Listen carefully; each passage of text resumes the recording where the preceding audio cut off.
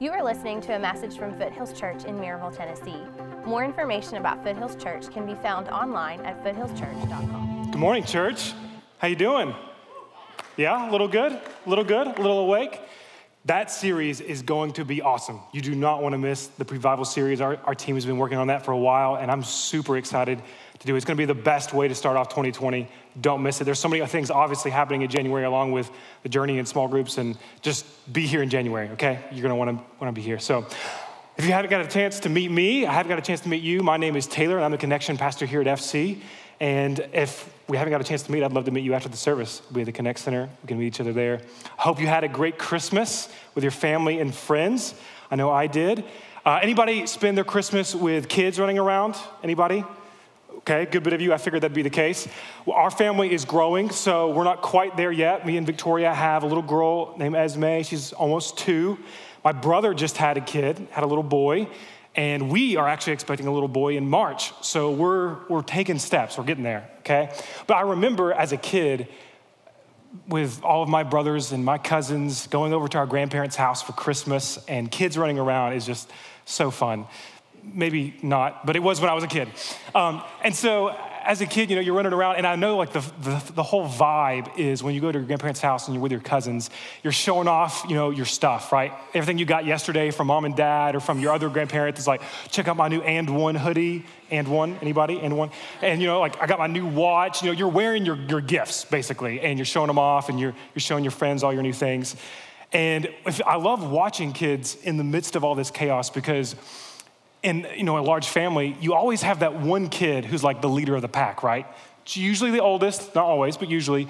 And this kid is like the rule follower. He's making sure everybody's in line. If anybody gets out of line, he's gonna let you know, or she. And so that's gonna happen. And then as they grow up, they continue to be this. They continue to be that rule follower, right? And even if they were the one in the wrong, right? They've got all of the trust of the parents, right? So they're gonna challenge you, just test me. Just see, mom and dad will believe me. I'm the oldest, I know stuff. And so this happens all the time. But these kids grow up, and frankly, they grow up to be oftentimes, not all the time, but they grow up to be self-righteous and very independent, and that look at me type personality at how good they are. I was that kid. I was that kid growing up, to be honest. And that hasn't really changed, unfortunately, for the most part. But maybe you can't relate to that. Maybe that's not your childhood or whatever. Maybe that's not who you are. But maybe you can relate to that kid at school. When you were, your senior year of high school, and you're trying to skip 4th period, you're trying to ditch and go to McDonald's or whatever afterwards with your friends. And there's that one kid in the class who's the teacher's pet. And as soon as they get a whiff of this conspiracy, they're telling the teacher, you're caught, you get detention, or whatever your punishment was in high school. There's always that kid, right? Or maybe even having come to church before. You've come to church, and for whatever reason, there were people that looked at you a certain way or talked to you a certain way, and you felt judged, maybe because of your family or what you looked like or something about your story. You felt judged by somebody else who thought they were better than you, who thought that they had the upper hand, and they condescended to you in a self-righteous way. Well, these people are just like the people that Jesus encountered in the Bible many, many times, and they were called the Pharisees. These are these self-righteous people who judged others based upon what they looked like or what they did or didn't do. And these are the kind of self-righteous people that think they are better than they really are. And they're inclined to look down on others because of it. Jesus regularly encountered this people, the Pharisees. And these Pharisees were, if you don't know, if you're not familiar with them, they not only judged people, but the reason they did this is because they were these well-educated men. They were well-educated in the scriptures. They were teachers of the scriptures. The people trusted them as religious leaders. And so they took advantage of that. They were so well-educated that they would flaunt their knowledge and their good deeds. They were known for their piety. And they went so far as to reinforce not just the law of the Lord, but they would reinforce even more laws and rules beyond what God had required to make sure that no one messed up, or maybe even to elevate themselves. Today, we're going to take a look at one of these encounters in Matthew 15. And as we turn to Matthew 15, I want to ask you one question today. What does obedience that pleases God look like? What does obedience that pleases God look like? Is it simply rule following and doing the right thing? Is it merely your behavior that is obedience? Or is it something deeper that God can see through? Is it something on the inside of you that leads to behavior? And when we read this account of Jesus and the Pharisees, I think you'll gather what I'm talking about here. So Matthew 15, starting in verse 1, okay? Then Pharisees and scribes came to Jesus from Jerusalem and said, "Why do your disciples break the tradition of the elders? For they do not wash their hands when they eat." Okay, so we don't know how this came about. We don't know if one of these Pharisees saw Peter going in the bathroom and didn't wash his hands when he came out. We don't know if this is like a thing they observed over time and finally they're just calling out Jesus for, hey, your dudes aren't super hygienic. You might want to check this out. We don't know the context, but for whatever reason, they decide to call Jesus on it, and this is what happens. Jesus answered them, "And why do you break the commandment of God for the sake of your tradition?" Now notice, Jesus didn't answer their question. He knew why they asked it, and he was getting to the heart of the matter. He goes on to say, "For God commanded, honor your father and your mother, and whoever reviles father or mother must surely die." If you aren't familiar with this, this is one of the 10 commandments. Jesus commanded his people to honor their parents. And Jesus is recalling that 10 commandment, and here's why.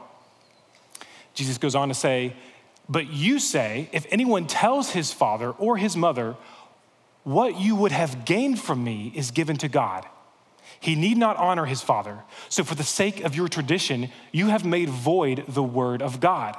Now, this is a little confusing, I understand.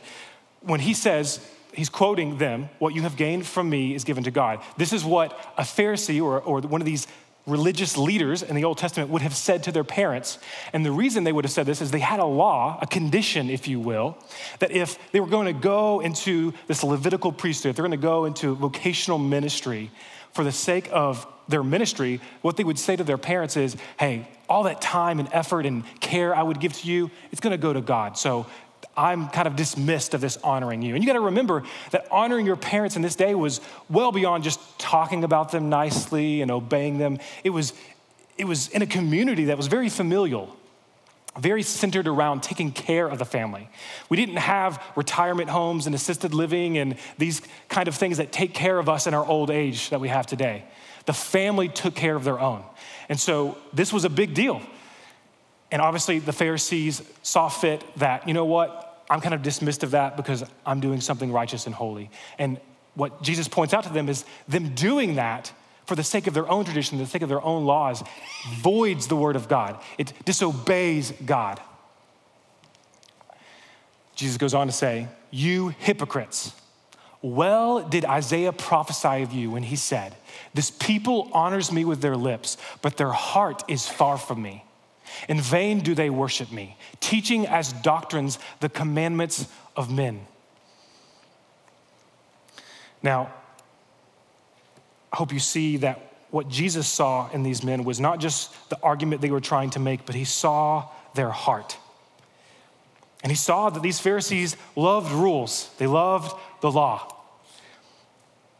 And they probably started off making all these rules and setting up boundaries beyond what God had given for good intentions. Let's just assume the best of them.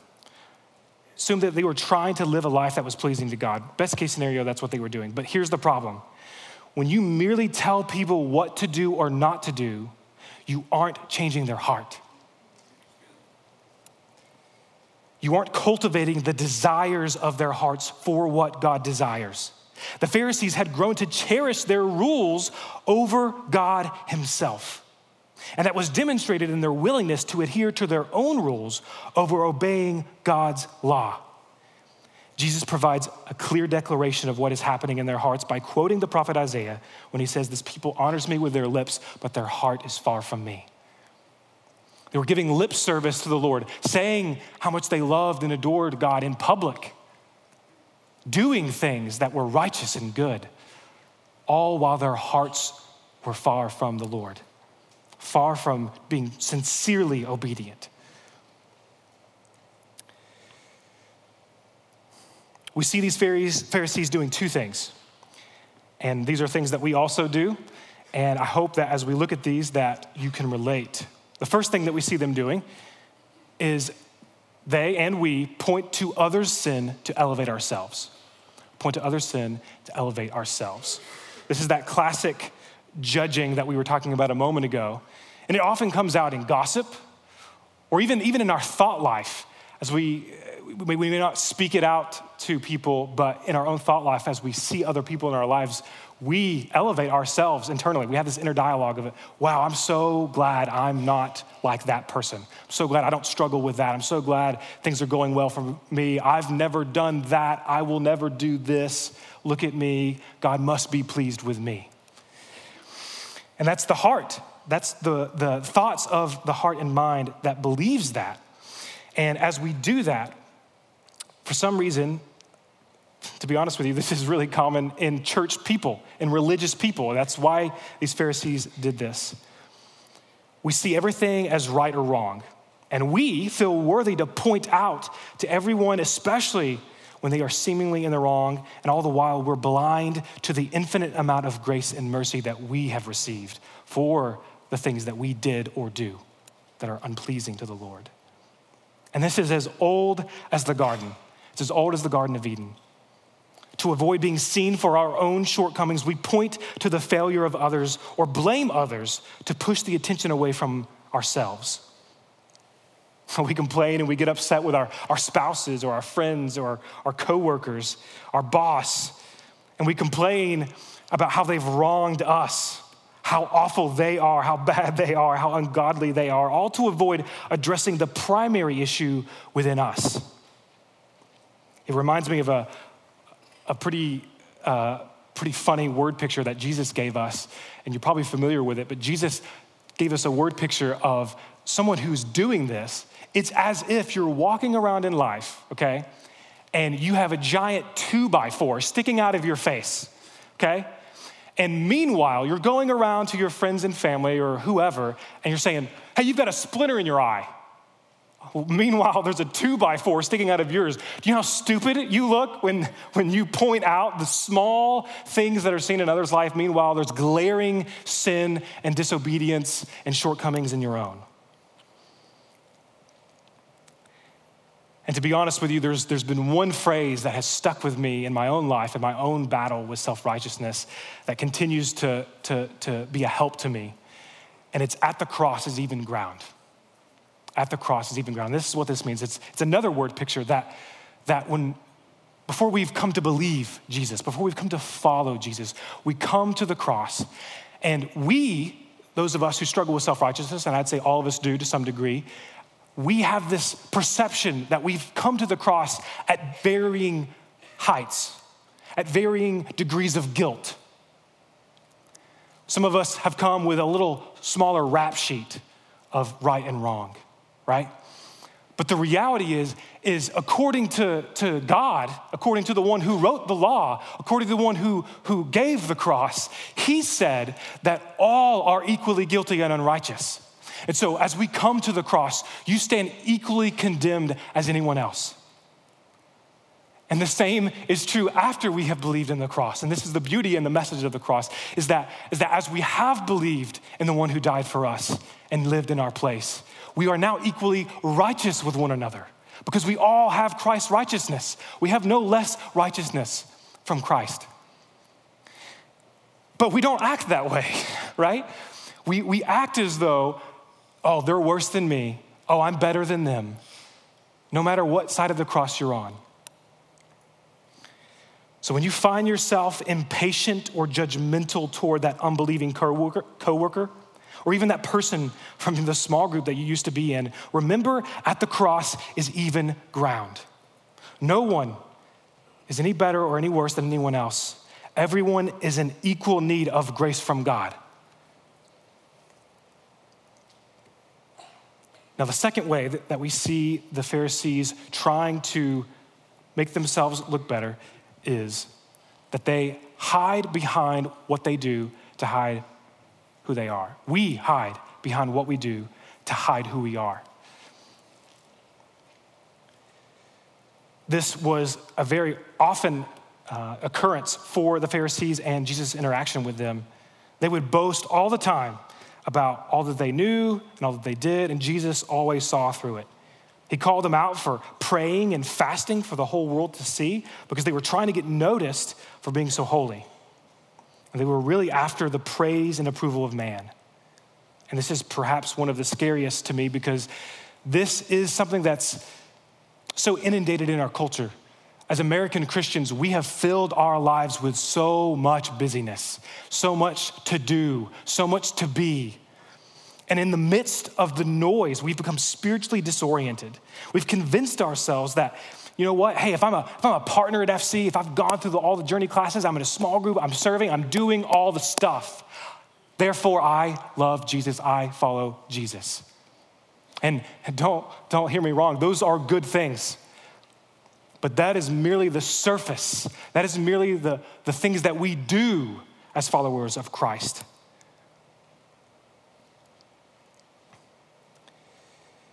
The irony is that in all of these places that you are doing these things and learning, these are the same places that you're hearing from us and you're being taught what Jesus taught. You're being taught who Jesus is and the purpose he has for your life. And you nod your head as if to say, yeah, I totally agree. I'm on board, I'm good. All the while struggling with secret sin underneath. And you think to yourself, no one has seen, and as long as no one has seen and no one gets hurt, it's all good. God sees. God is hurt by our sin. And not to mention that everything that is done in darkness will be brought to the light. Whether it's tomorrow or when Christ returns, you will be exposed for who you truly are.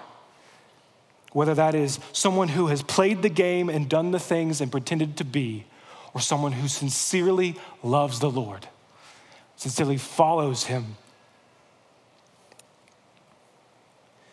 The worst part is that when you end up living this lie long enough, you believe that you really are who you are portraying to the rest of the world. You're so deep into your own illusion that you would be in total denial of the sin in your life, even if someone brought to you clear evidence that you are living in habitual sin. And I pray today that your hard heart is softened and that you would see the grace that is offered to you, the light that brings hope. So we point to other sin to elevate ourselves, and we hide behind what we do to hide who we really are. Now let's keep going with what Jesus said. So Jesus called the people to him and said to them, hear and understand. It is not what goes into the mouth that defiles a person, but what comes out of the mouth, this defiles a person. So Jesus is rebuttaling to what the Pharisees accused them of, and he's telling them what really defiles a person. Then the disciples came and said to him, do you know that the Pharisees were offended when they heard this saying? And to be honest, I don't want to speak on Jesus' behalf, but I almost imagine, or at least if I was Jesus, I'd be like, yeah, I hope they were. Jesus answered them, every plant that my heavenly Father has not planted will be rooted up. Let them alone. They are blind guides, and if the blind lead the blind, both will fall into a pit. So what Jesus is saying here is that first, these men are not from God or for God. And that's what he means by having been planted by God. And secondly, he's saying that they are blind to both their own standing before God and are leading others astray by blind teaching. In other words, blind people will only perpetuate blindness.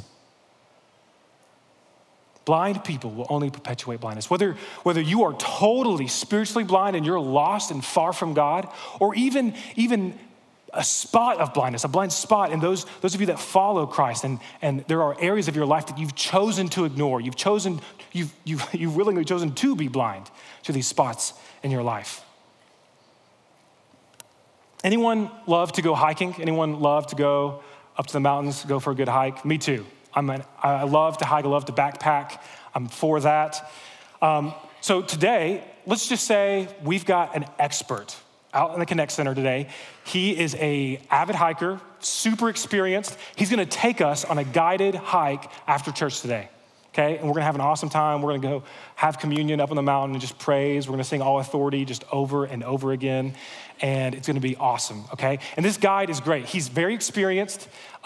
He knows the map of the Smokies like the back of his hand. And just to let you know, he is blind. He's totally blind, can't see a darn thing. But he's a great guide. He's super intelligent. Like, he could tell you the latitude and longitude of wherever you want to go. He's got it memorized. So he's just blind. No big deal, right? No. Like, obviously, you're not going to follow a blind person into the woods, even if there's a path. You're not going to do that. That's ludicrous. But those who follow people like this, they're going to be obviously led into darkness. They're going to be led astray. And so I wonder today, and I ask you sincerely, what if you are spiritually blind? Are you willing to ask yourself to that today? What if you think you have it all right and God is pleased with you, but you're in fact wrong? What if you're spiritually blind today and you're asking others to follow you, your friends or your family,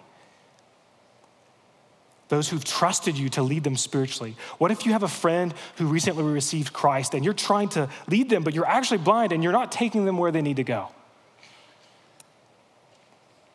And I don't mean to stir up doubt in your heart that does not belong there. Doubt is not from the Lord. But I do mean to cause you to sincerely question, do you believe? Have you been given sight to see? There are obviously varying degrees of blindness, so don't let me speak too generally, but the only solution to this kind of blindness, this being totally blind, is to be humbled by the light of truth. People who are suffering from this kind of blindness are typically proud and defensive, and the only thing that will get their attention is to be humbled by the Lord, and for things that have been lurking in the darkness to be brought to the light for all to see. Maybe the blindness you suffer from is merely a blind spot, and rather than being altogether blind, you are simply blind to a piece of your life. And that's hopefully the majority of us today. Hopefully there's not so many totally blind people here today. I hope that's not the case. But you have to ask yourself if you are or not. And if you are, let me give you hope today. Jesus came to heal the blind, both physically and spiritually. Jesus is the light that overcomes the darkness, and he wants you to see today. So if you're willing to be wrong, to trust that Jesus is right, that Jesus has authority over all, that Jesus is life, then you will be freed from blindness today. Take the time to consult your Bible, to confess to a brother or sister. Take time to consult his word. Ask someone who knows you really well and who loves you well and ultimately loves God. Ask them if you're blind. Ask them to show you what you cannot see. Jesus told his disciples what the law about washing their hands is really all about, and he told them what is wrong with the Pharisees. So maybe it still doesn't make sense to you. Maybe what he said about what really defiles a person doesn't make sense. It didn't make sense to the disciples either. So let's just see what Jesus explains. Peter said to Jesus, "Explain the parable to us." And Jesus says, "Are you also still without understanding? Do you not see that whatever goes into the mouth passes into the stomach and is expelled?" Now, I don't want to get too graphic this morning, but do you get what's going on here? It's pretty logical. When you eat food, it comes out, okay? That doesn't defile you, all right? But what comes out of the mouth proceeds from the heart, and this defiles a person. For out of the heart comes evil thoughts, murder, adultery, sexual immorality, theft, false witness, slander. These are what defile a person. But to eat with unwashed hands does not defile anyone. Now, obviously, what Jesus has to say is not about personal hygiene and whether or not it's gross or not to wash your hands before you eat. That's not what he's trying to say. What he's saying is he's getting to the heart of the matter, and he's saying to these people, his disciples and the Pharisees, that your heart is where defilement exists or does not exist. Whether you're defiled or not is not a result of what you ate this morning. It's not a matter of whether you practice healthy hygiene. What is defiled or not resides in your heart, the very core of who you are. And we know whether you're defiled at the core or not based upon what you say and do, because Jesus said that what comes out of you is from your heart. It's from the inside outward that we live and breathe, that we do and say. Everything that we do and say originates in our heart. Jesus teaches this kind of behavior versus heart reality many, many times. He takes rules or behavior and the law from the Old Testament, and then he takes it even deeper than when it was previously given. I'll give you a few examples. The two of the most vivid examples are in the Sermon on the Mount, Matthew 5, and this is one of Jesus' most famous sermons, the best sermon ever preached. And in Matthew 5, starting in verse 21, this is what Jesus says. You have heard that it was said to those of old, you shall not murder, and whoever murders will be liable to judgment. But I say to you that everyone who is angry with his brother will be liable to judgment. Whoever insults his brother will be liable to the council, and whoever says you fool will be liable to the hellfire. See, Jesus is saying, before you even get to the act or the behavior of taking your brother's life or anyone's life, sin has already occurred. The thought of mere hatred towards another brother is already sin. It's already disobedience. He says it again in verse 27 regarding a different sin issue. He says, you have heard that it was said, you shall not commit adultery. But I say to you that everyone who looks at a woman with lustful intent has already committed adultery with her in his heart. Again, long before an affair, when you click the button, when you have the conversation you shouldn't have, when you linger, when you do what should not be done, when your thoughts linger on another person that is not your spouse, you've already failed. Your heart is already at fault. Sin starts in our hearts and grows from there. What Jesus is making very clear in these teachings and in what he's saying to the disciples is that I skipped this part. When you see things the way Jesus sees them, you see them for what they truly are. So what I'm saying here is that when you see sin the way Jesus sees it, then you're seeing accurately. We have to see things the way Jesus sees them. God is less concerned about what you feel is right or wrong. He's less concerned with what you perceive to be right and wrong. He's not concerned at all what other people think about you as whether you are right and wrong. He sees what is true and right, and we have to listen to him. So you are what is in your heart. You are what is in your heart. If you're a child of God and your heart is being made holy and you desire holiness, then what you say and do will be shaped by holiness.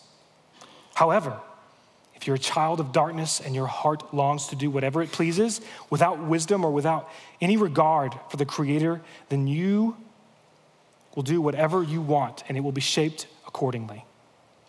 When your heart is for God, then you will do what a loving, grateful child does for their fathers. You obey. Even when you aren't sure why yet or how this is better for you, even when you're unsure about how this obedience could possibly be the best. Like a loving, trusting child, you trust the heart of your Father who knows best. Or the opposite is true. When your heart is for yourself, then you will do what you desire. You will act like a hateful, ungrateful child towards your Father. You will do and say whatever feels best to you without any regard for whether it dishonors the Lord. You will schedule your time, you will spend your money, and you will worship whatever idol seems the most life-giving today. We see these things that are in our hearts when we're under stress, even when we're bored or when we're suffering. It's when our back is against the wall that the pressure of life squeezes what's truly in our hearts. And I've seen it time and time again in my own life. I've seen it in your lives. And I've seen it over and over, that this is always the case. The pressure of life and circumstance will squeeze out what is truly in the hearts of men. Let me put it this way. Who or what do you love? Do you love yourself more than you love Jesus? Do you love other people more than you love Jesus? Or is Jesus enough for you? Is the man who lived in your place and died for you the one who you love and who you live for? Or do you live for man? Do you live for yourself? You are what is in your heart. Jesus gives the best illustration of this relationship of our hearts to our behavior, and he uses time and time again these analogies of trees and plants and vines all throughout the Gospels. And I think it's the best possible analogy. And I want to give you a different analogy that's very similar. Imagine that I went to an apple orchard today, okay? I don't know what season apples grow, so just disregard my inability to articulate agriculture or any of those rules. But go to an apple tree, it's fruitful, it looks delicious, whatever your favorite apple is. If you like Red Delicious, I'm sorry, that's a bad idea. We'll go with Granny Smith. So you take a Granny Smith, it's beautiful, it's delicious, it's healthy, right? Imagine I go next door to an orange orchard and I attach these apples to an orange tree. Let's say, there's no oranges on it yet, it's a different season. Again, don't know if that's true, but just assume it is. And you attach the apples to this orange tree. Does that make it an apple tree? No, it doesn't. I know at least that much. I know at least enough to know that it starts with a seed, okay? Or better yet, if the tree was dead, if you attached healthy, thriving, beautiful fruit to a dead tree, does it bring it to life? No, it doesn't. That's what we do when we think that our behavior makes us holy. That's what we do when we try to clean up what everybody else sees, when in fact we're dead inside. Jesus accused the Pharisees of being whitewashed tombs. Tombs that look pretty and royal on the outside, but in fact, inside is death. Life and fruit start at the roots. And this is exactly what we do with our behavior and everything else that people see. Stop trying to clean up what everyone else sees so that other people will approve of you. Decide where your heart will take roots. Nourish it there so that it produces the fruit God intended for you and his kingdom. You have to start at the roots. The process of heart change, though, is long and rigorous. It is not easy.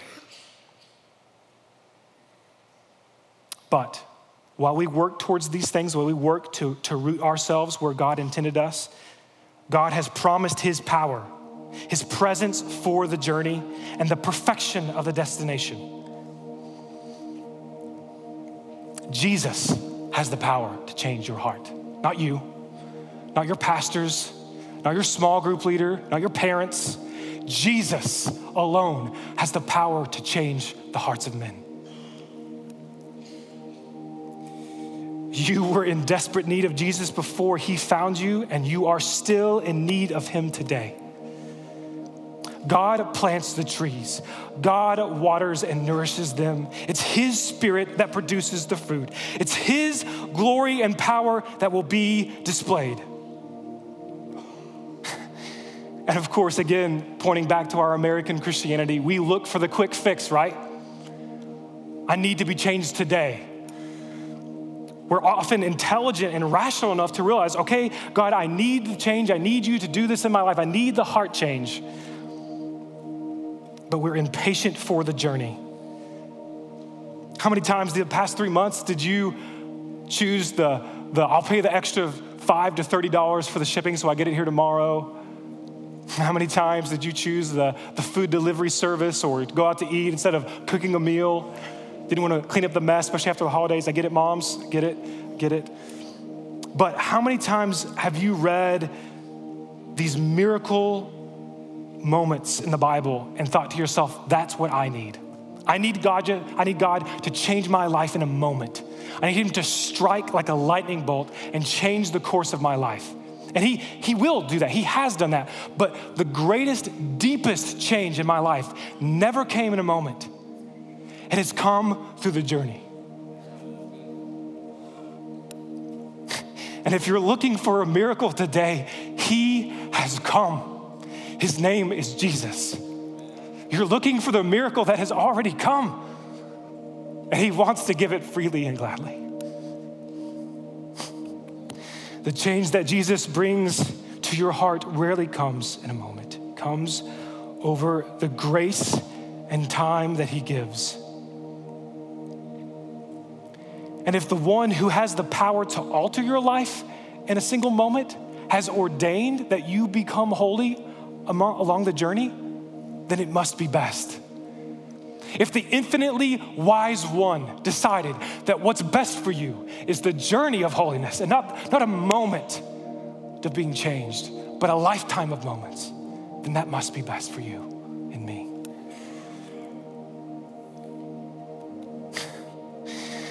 This has been a very personal sermon for me. This has been my life.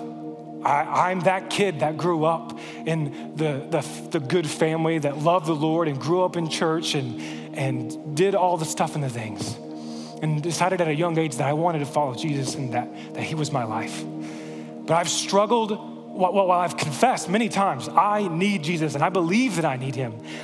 I have wrestled so many times to truly believe what I've confessed, that I actually need Jesus for everything. And I came to a point at the beginning of this year where I tried to take an axe to the root of that sin in my life of self-righteousness and independence from the Spirit of God. And he brought me to this passage in Jeremiah. And it's these 4 verses that have changed my life. Jesus said to the prophet Jeremiah in those verses, he said, "Thus says the Lord, cursed is the man who trusts in man and makes flesh his strength, whose heart turns away from the Lord. He is like a shrub in the desert and shall see no good come. He lives in the parched places of the wilderness and in uninhabited salt land. But blessed are those who trust the Lord, whose trust is the Lord. He is like a tree planted by the water that sends out its roots by the stream and does not fear when heat comes. Does not fear when heat comes. For its leaves remain green and does not grow anxious in the year of drought, for it does not cease to bear fruit." And I love that picture of a tree planted by the water because it takes a long time for a tree to grow deep and to grow rooted by the stream of life. And it's this, every plant analogy that Jesus used expressed this idea of time and patience, both God to you and you to him. And if you're willing to go on that journey, I promise you fruit will be produced. I promise you, God promises you, he promises you that fruit will come. Now, some of you in the room may not relate to that today. Maybe, Taylor, you're self-righteous, man, so sorry for you, but I'm not that person. Rules and behavior and working harder and doing better, that's not me. I'm a little overwhelmed by the thought of being good enough. If anything, I'm the self-deprecating one. But remember this, there is one thing in common with the self-righteous and the self-deprecating: self. The focus is on you, whether you think you're good enough or you think you're unworthy. You think that you'll never be good enough. Regardless of what you believe, the answer is the same. We raise our gaze to Jesus. You look at the perfectly righteous one and you behold his glory. And as you behold him, I don't know how, it's miraculous and beautiful, but somehow by looking at him, by beholding him, we are changed. We become like him. We fall in love with him and we obey him.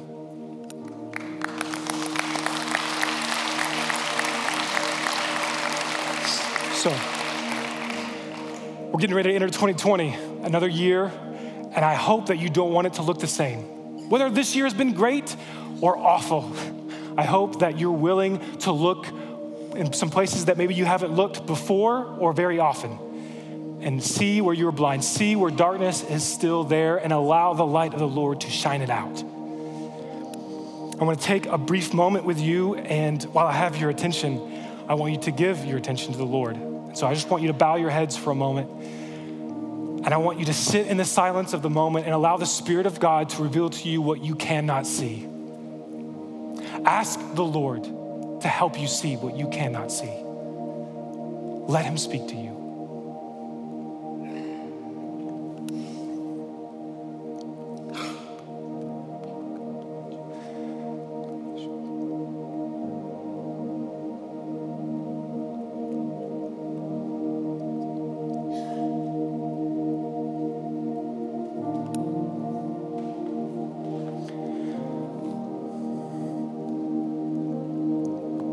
Father, you are the best. You're so good. And your goodness and your holiness is blinding.